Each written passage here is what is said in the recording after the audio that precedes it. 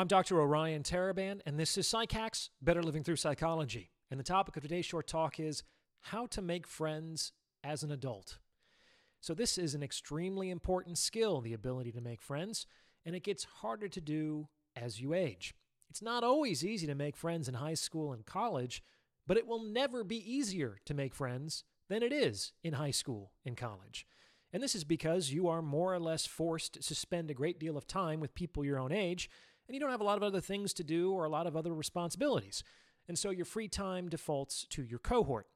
And for better or for worse, these folks that you become friends with in high school or college tend to be your foundational friends, and you may stay friends with them for the rest of your lives.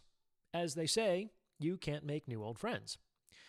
The issue is not so much that these friends have falling outs, though that can happen, but that they slowly become less important as their lives diverge.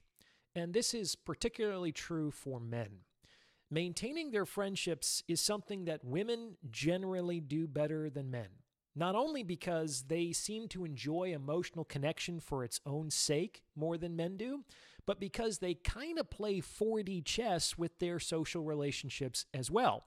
Like a woman will take a girlfriend out to lunch because she thinks that if she allows her to vent about her husband, in 2 months she'll be more likely to accept an invitation to her baby shower. It's something like that.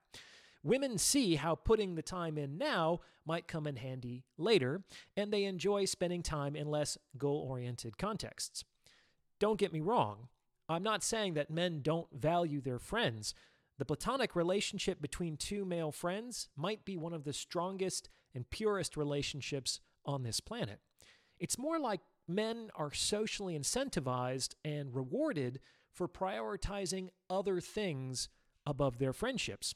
For instance, my best friend lives in the same metropolitan area that I do, but I see him like twice a year. And that's not because I'm not making the effort to get together. His story is that he spends half of his waking life working and the other half of his waking life with his wife and kids. Fortunately, he seems mostly content with his life. However, this is the story of millions of men. Over time, their friends kind of become the 10th most important thing in their lives, which functionally reduces them to insignificance. And I suppose this is fine as long as the man is happy and as long as the situation works. What can happen, however, is that a guy can run into financial trouble. Maybe he gets hurt.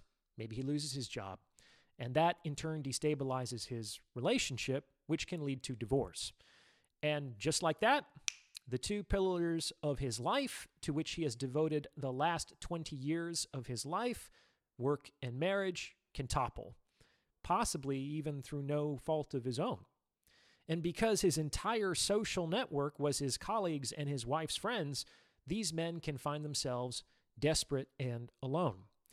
And this is one of the primary reasons why suicide rates in men are so high following a divorce.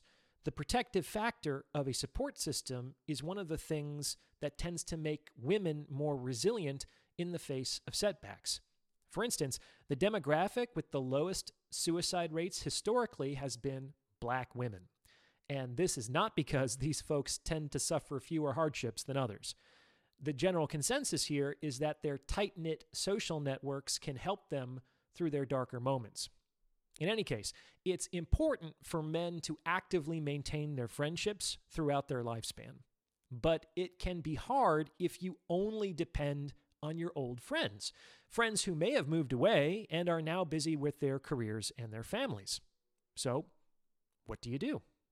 Now, before I give you the answer, if you're liking what you're hearing, please consider sending this episode to someone who might benefit from its message, because it's word-of-mouth referrals like this that really help to make the channel grow. And you can also tip me by hitting the super thanks button. It's the 3 little dots in the lower right-hand corner. You can tip me in proportion to the value that you believe that you've received from this message, because it's your support that makes all of this happen, and I really appreciate your help. Now, I have a surefire way to make friends as an adult. If you follow this advice, I can almost guarantee that you will have a few close friends in 3 months' time, which is actually pretty incredible. Here's the hack to making friends as an adult. The way to make friends as an adult is to enroll in some kind of training or certification program. This could be a 200-hour yoga teacher training program. This could be a cordon bleu pastry chef certification. This could be a wilderness survival program. It can really be anything, as long as it's connected to some form of achievement. Let me break down how this works. First of all, the fastest way to build relationships is to undergo a shared trial. That's why the closest, bestest buddies in the world are war buddies. It's the guys that stand shoulder to shoulder with you in the trenches, with whom you form deep and abiding friendships. Undergoing a shared trial brings people together as it functionally forces them to lean on each other in order to overcome the trial. So by entering into a period of apprenticeship, where you will be asked to perform a great deal in a short amount of time, you will be undergoing a shared difficulty with your fellow aspirants. What's more, these programs tend to be very intensive, and this intensity works in your favor here. To make a friend, you actually need to spend time with the other person. Let's say you try to make a buddy by going to the Wednesday night jiu-jitsu class at the local dojo every week. In a year, you could have spent around 50 hours together. Not bad. But if you were to enroll in some kind of training camp, you might be able to spend a couple hundred hours together in the span of a few months. Thus, you could accomplish in 4 months what might otherwise have taken you 4 years.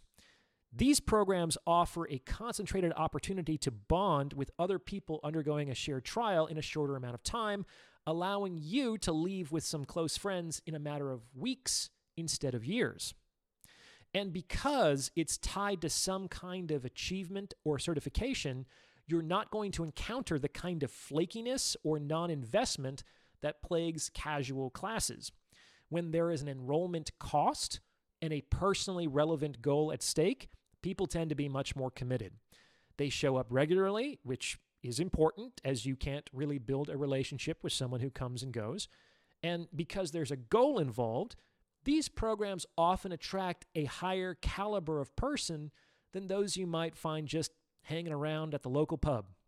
After all, these are people who, like you, are interested in some form of self-development, which is why they have invested in a particular certification program. So that's the easiest way to make friends as an adult. Enroll in some kind of intensive, time-limited program connected to a form of achievement. And ideally, this program should concern itself with something you actually enjoy. Like, if you don't care about yoga, don't sign up for the yoga teacher training program. This is especially true for men who tend to bond side by side as opposed to face to face. Male bonding often requires at least the pretext of an activity, even if it's just watching the game. These programs create a reason for men to get together and connect. So, have fun. What do you think? Does this fit with your own experience? Let me know in the comments below. And if you've gotten this far, you might as well like this episode and subscribe to this channel. You may also consider becoming a channel member with perks like the priority review of comments or booking a paid consultation. As always, thank you for listening.